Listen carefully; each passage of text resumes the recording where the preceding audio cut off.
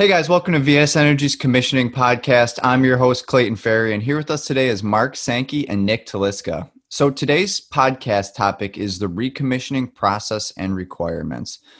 As you guys know, we've been going through this podcast kind of outlining a lot of the different phases and steps required in the commissioning process. And we just recently completed that discussion, and now we're diving into the recommissioning process. So the name may seem pretty self-explanatory, being recommissioning, but I think it's worth diving into this process because it is different than commissioning and outlining what it is.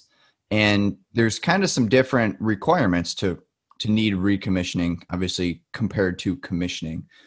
As I said, I know it's pretty self-explanatory, but Mark, or Nick, would you want to kind of just give me a broad brush outline of what recommissioning is, if you can go deeper than just the name at face value? So recommissioning, obviously by the name, the building has been commissioned once at one time, presumably when it was either newly constructed or if it was not newly constructed at some time in the past. So recommissioning, as opposed to retro commissioning, recommissioning is basically commissioning the building back to its original as-built or maybe minimally modified as-built conditions of operation. There may be new code parameters that are incorporated in the recommissioning, but basically it's the retesting and verification of performance of the building systems. Kind of like takes it back, as you said, to its original design standards, I guess you would call it that. Or if there's any performance standards. Yeah, right. Okay. Yes. So, and that makes absolute sense. Like, when does an owner or a facility manager just decide or say, you know what, it's time to recommission in this place? Like, how do you get to that point, or where do you often get engaged, or how do you get engaged, I guess, by facilities? So it really happens in two basic ways. Number one, there are facilities where they say, we'll commission this building at every X calendar interval. And that happens, there are, for instance, Penn State, Cornell University, all have recommissioning schedules for their facilities. And other times, which is probably more frequent, the building performance deteriorates at some facet, either building comfort, energy use, ventilation, indoor air quality, or some other indicator that there is a problem in the building operation. So recommissioning can occur after a certain amount of time has expired since the first commissioning effort, and you can basically be looking at the same sort of performance standards, if you will, and adjusting back to those, right? Correct. Or there can be a slight change in, let's say, the underlying fundamentals of the OPR. That blurs the line between retro commissioning and recommissioning, because if it's substantial enough, we're changing the building use, which either, okay, we've added 200 more employees into the building, so we need to review our DCV function, or we need to review our minimum ventilation requirements under the DCV calculation, those kind of things. And in general, though, recommissioning is much more heavily on the spectrum where the building is operating pretty much as originally designed or originally commissioned. Well, that's exactly what I was kind of getting at, that because I have, those blurred lines as well. I've experienced understanding. And then I always think about, well, how much of a change constitutes it being a recommissioning versus a new commissioning? You can go to extremes and obviously understand where those would be. So then the next logical question in my mind, and I always look to whenever I see a recommissioning project, is the level of documentation from the original commissioning, and how critical is that then to the recommissioning process? And I'm sorry if I'm jumping ahead in your process here. But these are the things that this is kind of a, sometimes I just, I read the descriptions or, years ago, recommissioning, retro commissioning, and I just kind of thought, oh, just commissioning with just modifiers. Let's just figure out how to commission stuff and worry about all the terminology. But as I've, I guess, matured in the field, I've come to see the distinction between that, but still it is something that I don't think is that concretely understood amongst all practitioners. I would agree. I me being an automotive fanatic or whatever you want to call it, when you buy a new car, you look in the back and it says, okay, we want to do the 3,000 mile review of performance. You take your car to the shop, they put the OBD scanner on it, they look at all the wear points. Is everything operating as it should? Look at the oil, make sure, especially back in the old days, you had break-in oil and you had all that crazy stuff. Well, then there's the 15,000 mile and 30,000 mile and 60,000 mile. Those are all basically the commissioning process where everything gets inspected and adjusted to operate the way that it left the factory floor. And that's a very clear example because nothing presumably is going to change in how you want that vehicle to perform in terms of fuel economy, emissions, things like that. Correct.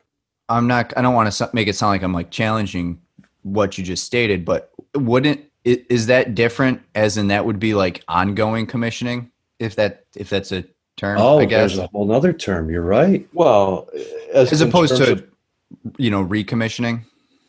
Very different though. So we look at it differently, right?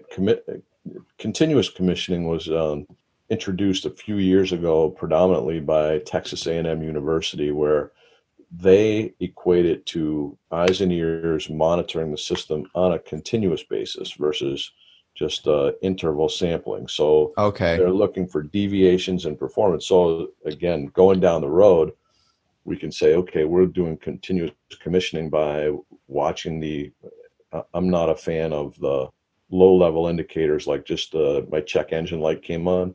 Typically, I expect vehicles to have gauges or indicators for oil pressure, water temperature, transmission temperature, those kinds of things. And as I'm driving down the road, I look at those things, especially if I'm towing something or whatever.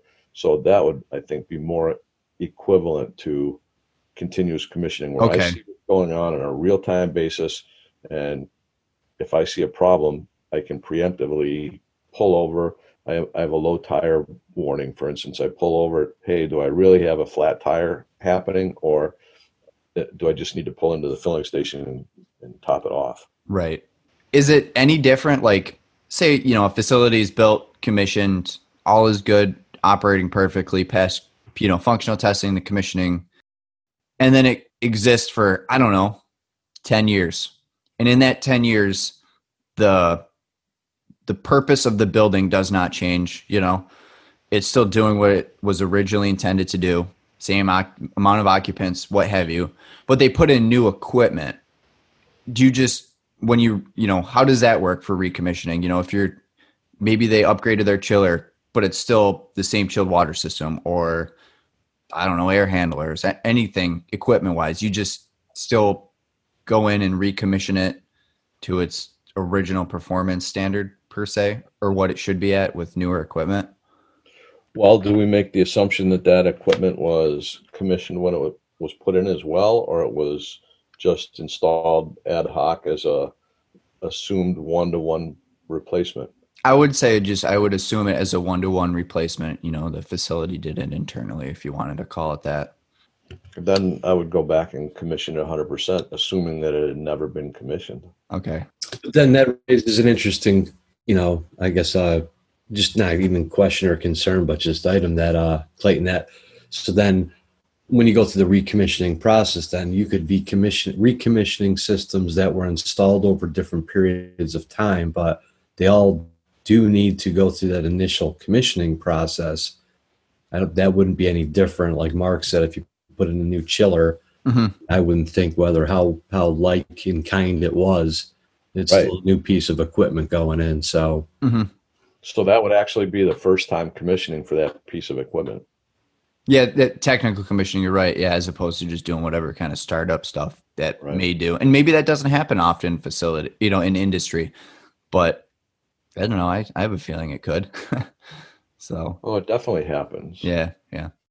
So why is recommissioning needed? Obviously you have time related performance loss, poor maintenance, potentially new equipment, right? And then an owner would potentially engage a commissioning firm once they start identifying maybe high energy use, right? Or issues like that, or maybe quality issues, I assume. Well, and those kinds of problems, depending on how much attention is given to under the underpinnings of the system, can manifest themselves in very short order, or sometimes, depending on how well systems are attended to, maybe not at all. Energy, building performance, environmental stability, process stability, there's a huge variation from building to building, system type to system type, and level of maintenance and operation attention to mechanical systems. I've been in buildings that are 15 years and some never commissioned at all, but Right. literally the mechanical rooms are spotless. The equipment is as new, even though it was installed in 1985, because it's well attended to, well maintained, and the operations team in general inspects that equipment and expects it to perform as designed, because it's the heart lifeblood of the building operations.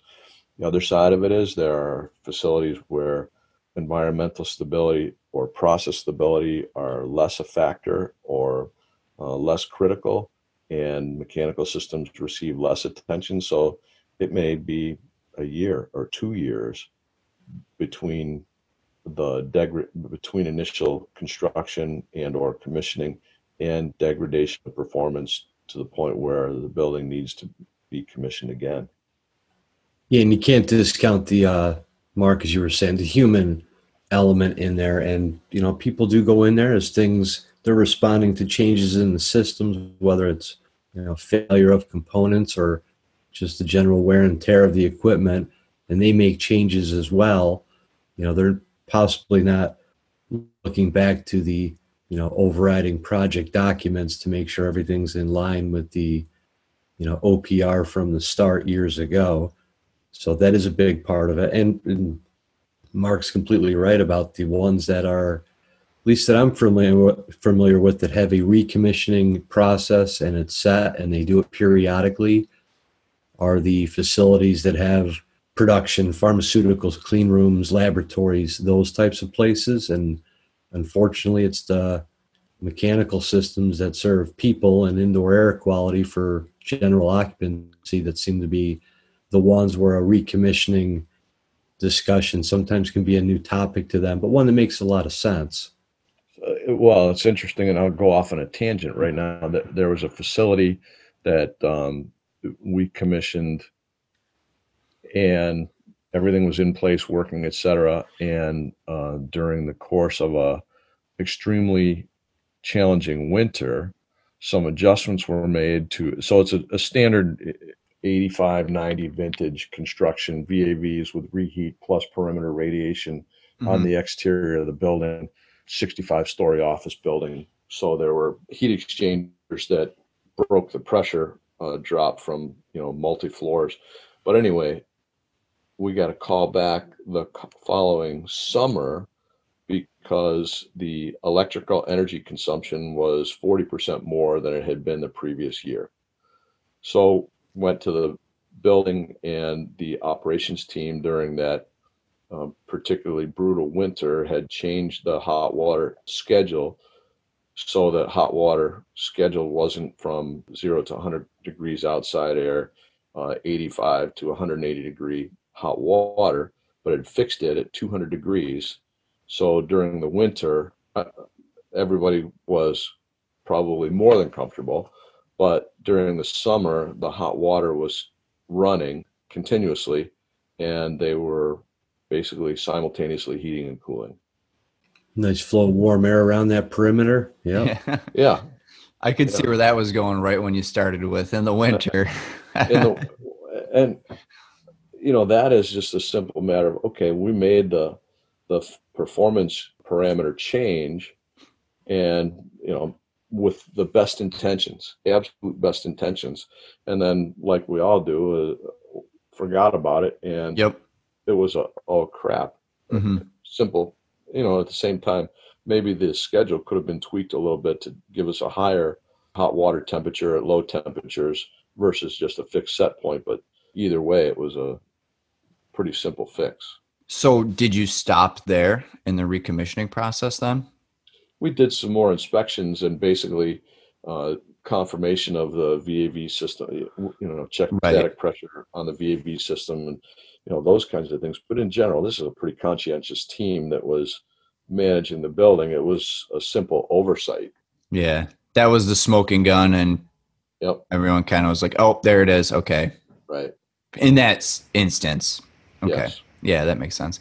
So do we want to dive into more the process, I guess, for recommissioning? I did my own little bit of research being, newer into the recommissioning world. And it seems like, I mean, obviously, I guess you would say that it has a similar process to commissioning.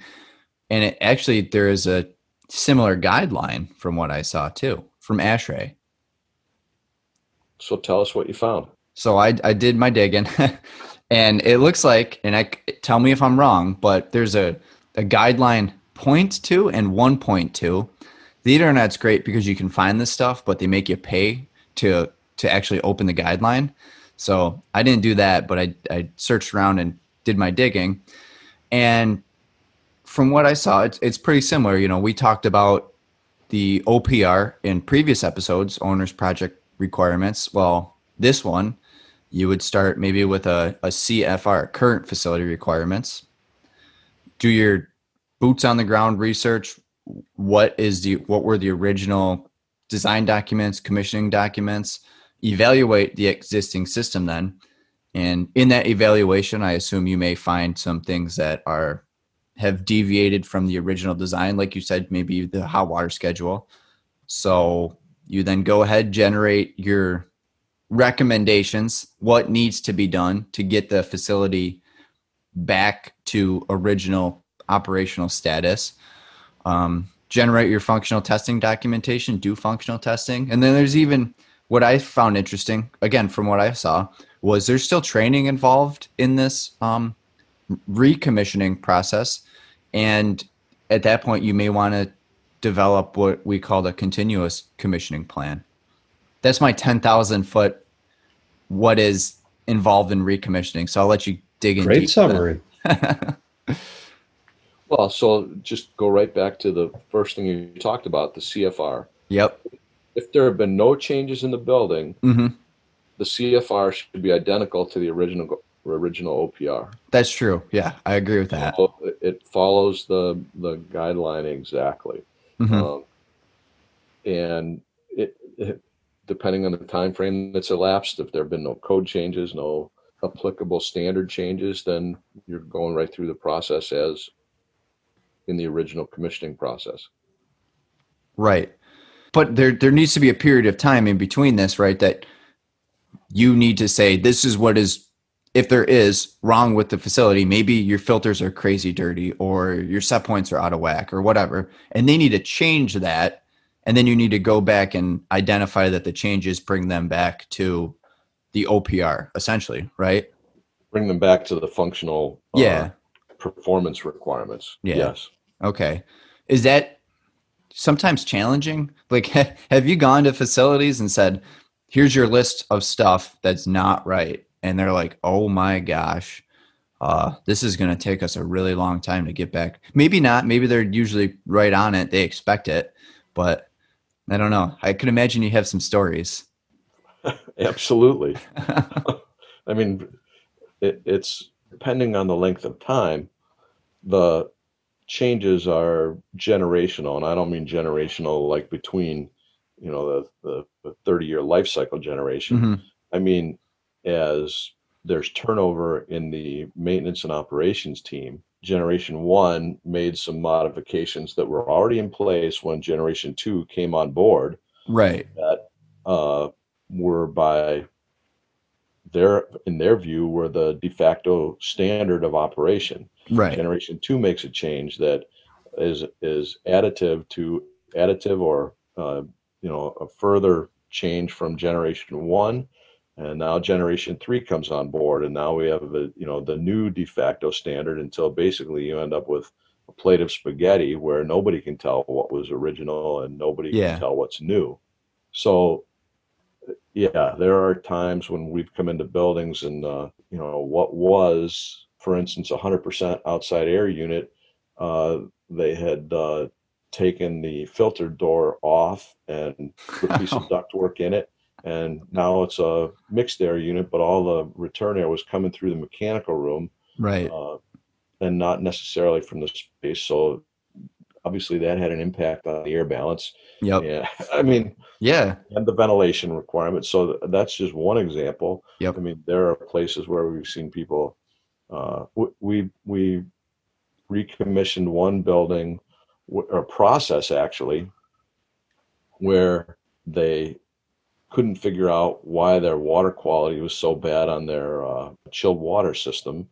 So somebody had added a chilled water loop with, and I don't know why. And again, people take matters into their own hands.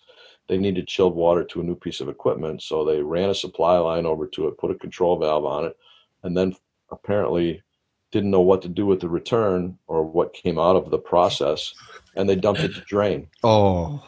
So the water treatment guy was there basically twice a week. The the automatic makeup water valve was open Yeah. a It never third of the closed. time, Yeah. Yeah. and the chiller tubes were still fouling. And I spent a lot of time looking for a return water line and couldn't find it. And finally said, "Hey, there's no return water from this. You're dumping all your chilled water to drain." And at first they wouldn't believe that, so we had to do a water quality test to prove that it was in fact chilled water, not city water. And there you go. But that's an example of something you might find during recommissioning, where now there's an undocumented change, Yeah. and hey, we need to make some big modifications. Right.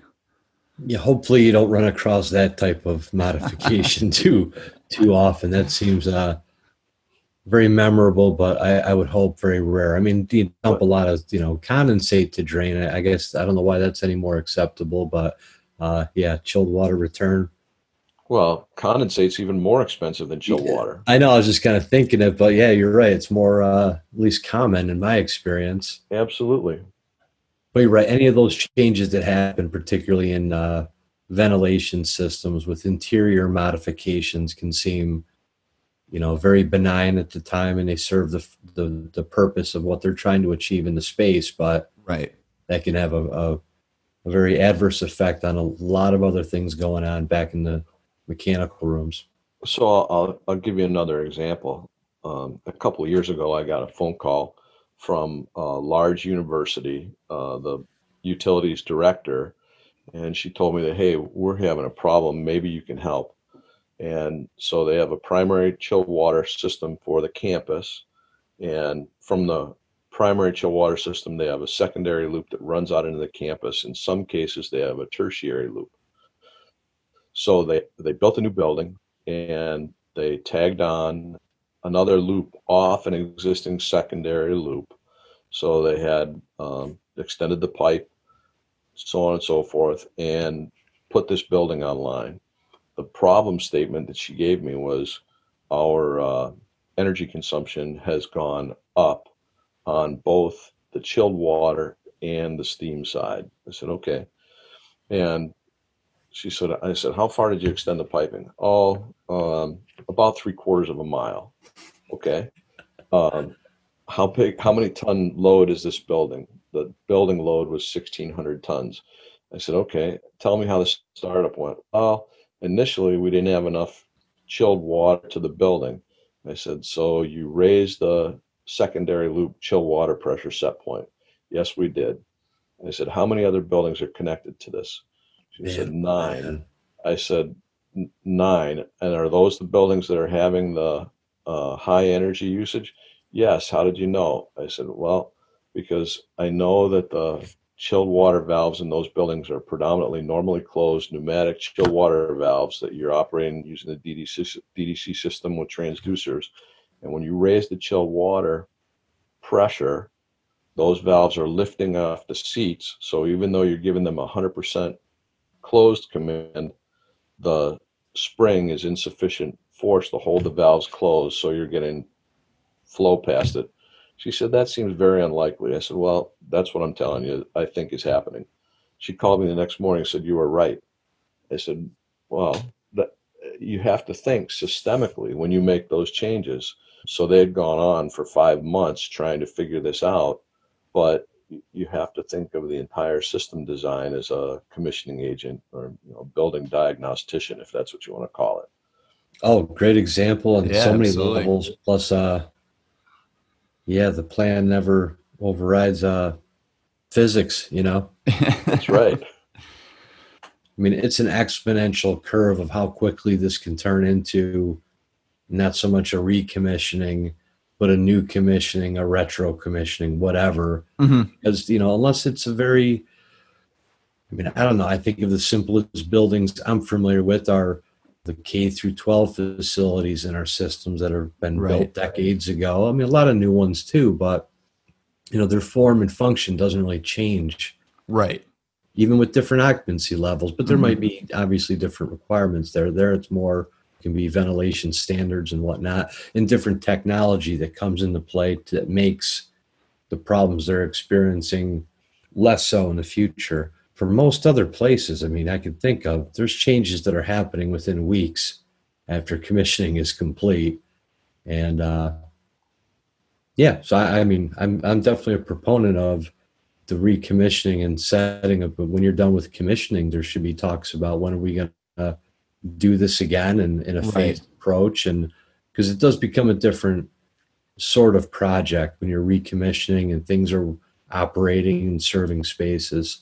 But and I think, go ahead, Clayton. No, I was just going to say, Mark, you've obviously made it clear that training for facility people is extremely important, because they can make the greatest intentions. They can have the greatest intentions to tweak the system that could be completely wrong. So, like, as part of the recommissioning process, I get why it has training in it, because let's get the facility back to where it needs to be. And now let's make sure everybody that's, maintaining this facility has a good understanding of systemically why it needs to be this way and what these changes can cause down the road.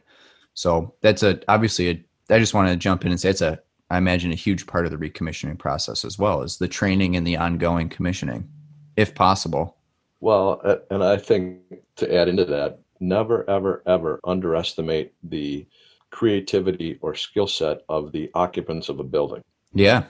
Simple example, commission a new building, go back in the wintertime, and how many electric heaters do you see under the desks? Mm-hmm. And that was certainly not part of the original design intent, but people take matters into their own hands. Yeah.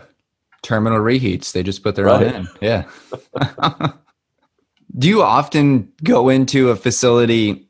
I don't know. It's, we'll call it old. I don't know how old is old, but like what if I want to say the control system is like extremely outdated or just very degraded. They come in and say, we need you to recommission this place. And you go in and you see, man, this control system isn't doing it anymore. Like, what do you do then? Do we say, okay, it may be time for a capital project, I guess you'd call it that? Well, so I have to back up. You're making the assumption that a control system or BMS is required to be in place to perform proper commissioning. And that's true. I would not necessarily agree with that. Mm-hmm. There are plenty of facilities that don't have a BMS. All they have is maybe rooftop units with thermostats. Mm-hmm. And in that case, okay, you go back to the old school and get your VOM, your gauges, your temperature probes, your psychrometer, your airflow meter, and go to work. Mm-hmm. It really depends on what the owner's project requirements are in terms of the OPR. Hey, if they need continuous monitoring, if they need trend data, if they need all that stuff, then they should, upgrade the the system to get what they need.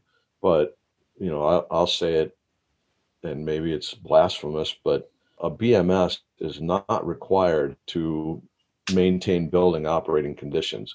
It's a nice tool, but it's a high, well, maybe not a high-end tool, but it's a tool that not everybody wants or needs. Well, let's say like maybe I said that wrong, or maybe I was thinking more towards like, everything's pneumatically controlled, and my compressors have been spitting oil into the pneumatic lines for however long, and everything's stuck open because there's no more air pressure getting to these things. Whatever. You know what I mean? And maybe that's just like I'm looking for a far out crazy. Oh, Clayton, it sounds like you've been on a job like that before. I suppose. I'm seeing a few things. Yeah. I mean, but I imagine you could, in recommissioning, kind of see that and identify those are the reasons why maybe they're calling you for recommissioning. Why am I using so much energy? Well, because everything's stuck open on reheat or whatever. You know what I mean? Right. And at that point, you probably just you give them their options. I assume. Correct. You could do this or this and let them decide, and then you go on. And I think it would have to be situational, like you said. Yeah, I picture all those places with the the giant pneumatic panels, and yep. I mean, you got to have somebody that's going to be able to weigh the pros and cons of, okay, we can get this working again, but here's your issue, and then couple that with the training aspect. Mm-hmm. Are the people that are there in the facilities now equipped to understand pneumatic technology, or can you replace all that with a $69 control module or something, right, for that particular unit? Mm-hmm. Well, it comes down to operating cost and reliability too. I mean, I have some automobiles that were manufactured in the 60s. I like working on them. I like tuning them. They don't have any onboard electronics, but they're not the vehicles that I would take on a cross-country trip, right, with the wife and grandkids, just because I don't mind being stranded on the side of the road myself, but not with a car full of grandbabies and a wife. So you take the new car with all the diagnostics built in that'll tell you 1,000 miles before you have a problem that, hey, we're going to go into limp mode if you don't fix this problem. So there's, I agree with Nick. It is entirely situational. Mm-hmm. And the talent base of individuals that can maintain a pneumatic system is obviously going away just based on aging out. So there's a lot of benefits to go to full electronic or BMS control. I agree. I think that's a good explanation too. And then it kind of leads me, I guess, into my next question. Like, to me, it could be some pretty hard lines you got to draw in the sand to have your recommissioning process not turn into some sort of an energy audit, right? Like when you go into a facility and you see they're pumping lead lag with whatever, single speed pumps, pretty easy to go and say, why don't you put some drives on this and pump them in parallel? But that's not what you came there to do. You know what I mean? How do you draw that line? Or it's known that that's the line. We're not doing an energy audit. We're recommissioning. Well, I would think, when we listen to some of the stories and experiences, I mean, a lot of the recommissioning, I guess, call outs from a customer or facility owner come because they're noticing something in their utility spend. Right. So there is, I guess, before you would formally get into the recommissioning scope, there would be that part where you're working out, where is the boundary of what we're looking at? Mm-hmm. And I wouldn't see why you wouldn't be able to or want to offer a suggestion towards, here's a better way to do this, or mm-hmm. speaking to Mark's point too, long-term reliability and maintainability and all that goes into it. But I think you're right. There is obviously a line between the two efforts, but and I'm just trying to get your insight. Yeah, I mean, to me, it seems easy to cross that line. I mean, when you go into a facility and doing it another way is better, but back when that building was designed and installed and commissioned, that the more energy intensive way, if you want to call it that, was the standard. You know what I mean? I don't know. It just seems like that you can see that a lot. And I wanted to get your guys' thoughts on, do we draw that line or not? It depends to a certain extent on the talent set in the commissioning team and whether or not they are focused on that as well. And Mm-hmm. certainly, as we produce the CFR document, if the energy consumption is identified as part of the problem set, then you would want to look at it, from an energy opportunity perspective. Right. Part of it is many of us have been doing this so long, it's almost, you can't help yourself but to bring forward at least the opportunities at a high level and say, do you want more information or documentation on this as far as the Mm-hmm. magnitude of the opportunity? That was thoughtful, Mark. Yeah, no, that makes sense. So, I mean, I guess we're kind of getting to the point in the episode now that we have covered what recommissioning is, a little bit of the difference between recommissioning, continuous commissioning, and retro commissioning. And for our listeners tuning in, we will be talking about retro commissioning on the next episode. So I would like to go back and go one step further on your question about what if there's not a BMS in place or the BMS is outdated. Yeah, okay. Typically, the controls contractor or the control system is a significant player in a large scale recommissioning project, or even a small scale sometimes. So BMS systems technology changes rapidly. One of the things we often find is that the BMS system has not been updated, hasn't been maintained necessarily under contract, but there comes a point where there's significant performance changes in generations of BMS. So to the extent possible, it may be necessary to look at not necessarily replacing, but certainly to update or improve the performance of the BMS without a lot of very large capital costs. Yeah, that's true. That's a good point. I can imagine, just like you said, like the mechanical equipment as well. It's something that needs to be maintained and updated. Even, I don't know if you can call it security wise, software wise, all that stuff that is important for the operation of the system as a whole. So I think we covered what we really needed to cover, what I wanted to cover in this episode. Do we have any parting thoughts on recommissioning? Well, why do it? Well, that's a simple question. Everybody drives an automobile, or even if you drive a bicycle, do you inspect it? Do you check to make sure that, hey, it's performing as it should? Are there any wear items that need to be replaced? If so, will they impact longevity or performance of the system? So the value of recommissioning, I go back to what my grandfather always said: use it up, wear it out, make it do or do without. So recommissioning extends the life and the performance of the building and makes it a more comfortable, stable environment. So certainly you should do it. Building and building systems are an enormous capital investment. You want them to perform at the highest levels of efficiency, and it should be done. I totally agree. I think the point of the commissioning follows through with recommissioning, that you're not operating the equipment and systems in a building just so they don't break down, right? We maintain the systems, but you need them to perform at a certain standard or level, and periodic checking of the systems depending on their criticality and complexity. I definitely think the value of what you have invested in those systems, well worth it. A thoughtful approach, that is.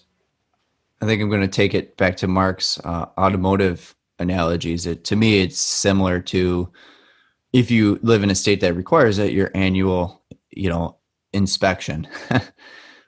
Or emissions test. Emissions test, yeah. Make sure it's running right. I mean, even just to say, if you check your car once a year and you find your ball joint's starting to go, that's when you want to find out it's starting to go, not when your whole hub's off on the side of the road on the throughway. So right, you can identify things that are starting to go awry and adjust it now, as opposed to further down the road when there's bigger issues. There's a variety of studies that have been done and documentation by FEMP, by ASHRAE, by various independent entities that provide ranges of energy consumption or energy reduction that can be accomplished via recommissioning. So, they range from 2 to 10%. Well, those are big numbers compared to what could be a relatively low cost recommissioning effort. Right. Yep. I think we covered a lot, guys. And with that being said, I think we can wrap this podcast up if you don't have anything else you want to chime in with. Nope. Awesome. Good job. Well, thanks to our listeners for tuning in. I hope it was an insightful podcast. It surely was for myself. I know we covered the commissioning process heavily, and that made a lot of sense. But recommissioning is something maybe that you're not involved with every day. And it's very similar, obviously, to the commissioning process. We covered the process, why you might need to do it or want to do it, and kind of the good practices towards it. So with that being said, thanks a lot. And stay tuned. Our next episode, as I said before, we'll be discussing retro commissioning. So that'll be a fun podcast as well. And for more information on VS Energy or Applied Facility Science, feel free to check out our webpages, www.vsenergy.us or www.appliedfacilityscience.com. So thanks a lot. Have a great day, and we'll talk to you later.